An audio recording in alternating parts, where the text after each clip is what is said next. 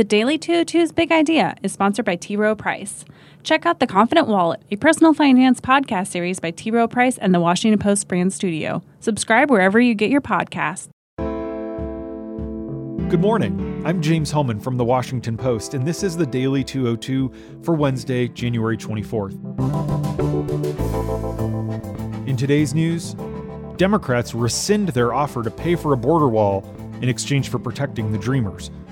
A Pennsylvania congressman denies an aide's accusation of sexual harassment, but admits that he saw her as a soulmate. And Google spends more money on lobbying than anyone else. But first, the big idea.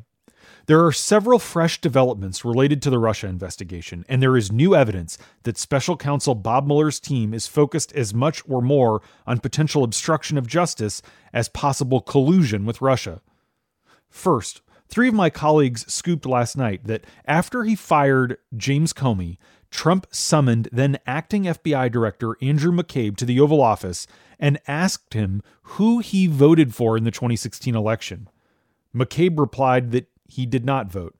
Trump then vented his anger at McCabe over several $100,000 in donations that his wife, a Democrat, received during her failed 2015 Virginia State Senate bid from a political action committee controlled by a close friend of Hillary Clinton. McCabe has for months been the subject of Trump's ire, prompting angry tweets suggesting that the Russia probe is politically motivated. Inside the FBI, officials familiar with that meeting last May expressed frustration that a civil servant, which McCabe is, he's not a political guy, he's a civil servant, would be asked how he voted and criticized for his wife's political leanings by the president.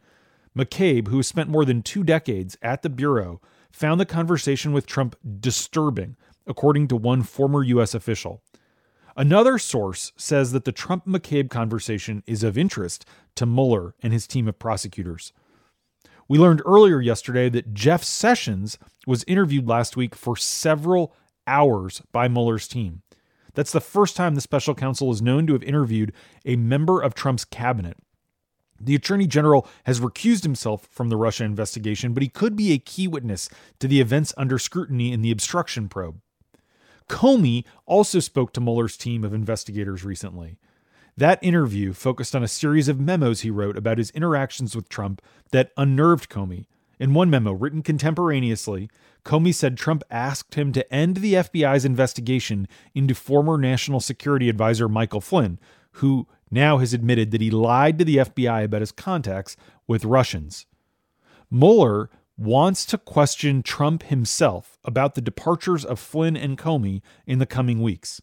Within the past 2 weeks, Mueller's office has indicated to White House lawyers that the 2 central subjects investigators wish to discuss with the president are those departures, that is, of Flynn and Comey, and the events surrounding them. Trump's attorneys have crafted some negotiating terms for the president's interview with Mueller's team, one that could be presented to the special counsel as soon as next week. The president's legal team hopes to provide Trump's testimony in a hybrid form. They want to answer some questions in a face-to-face interview and others in a written statement. Mueller has also expressed interest in Trump's efforts to remove Sessions as Attorney General or to pressure him into quitting, according to a person familiar with the probe who says the special counsel is seeking to determine whether there was a pattern of behavior by the president. Now, NBC News reports this morning that Mueller's team has also spoken with Director of National Intelligence Dan Coats, Director of the National Security Agency Mike Rogers, and CIA Director Mike Pompeo. Pompeo was allegedly asked by Trump to lean on Comey to drop his investigation. In related news, a former senior Trump campaign advisor, Rick Gates, has quietly hired prominent white-collar defense attorney Tom Green to be one of his lawyers. CNN says that this is a sign that the former top deputy to Paul Manafort, who was chairman of Trump's campaign and is also facing criminal charges, could be in negotiations with Mueller's team to try cutting a deal. Rick Gates' new lawyer was spotted at Mueller's office not once but twice last week. And that is the big idea. Here are 3 other headlines that should be on your radar. Number 1, immigration. Senate Minority Leader Chuck Schumer has rescinded his offer of funds for a border wall in exchange for a deal to protect Dreamers, those undocumented immigrants who were brought to the U.S. as children. Schumer announced that he expects Congress to reach a bipartisan deal on the Dreamer issue. But the reality is that it will be hard to get something through the Senate and even harder to get something through the much more conservative House. Republicans in both chambers are demanding major concessions, not just money for the wall, but a change in our whole immigration policy. Trump officials admit privately that they're doing everything they can to keep the president as far away from Schumer as possible in the coming weeks before the February 8th funding deadline, because they're afraid that the president will change his mind on immigration and try to cut a deal with Democrats around Mitch McConnell and Paul Ryan. Number 2. Representative Pat Meehan, a Republican from Pennsylvania, has denied ever pursuing a relationship with a young aide who accused him of sexual harassment, and who he reached a settlement with using taxpayer money. Instead, Meehan, who's been removed from the House Ethics Committee and is now being investigated, concedes that he had an affection for the woman. He tells the local paper in his district that he saw her as a soulmate. He also admitted that he lashed out at her when she started seriously dating another man. He wrote her a long handwritten letter explaining his affection for her. He says in hindsight that he should have been looking at his relationship with the young aide as between a superior and a subordinate. But he added that in his office, quote, "There's no hierarchy. We call it Team Meehan."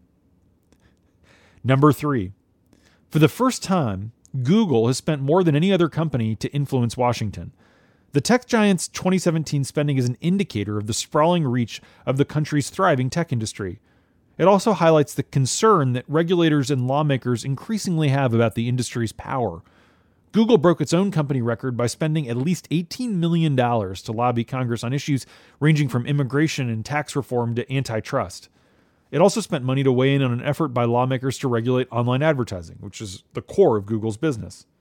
The nonpartisan Center for Responsive Politics said that no technology firm has ever claimed the top spot since it began tracking lobbying expenditures by individual companies back in 1998.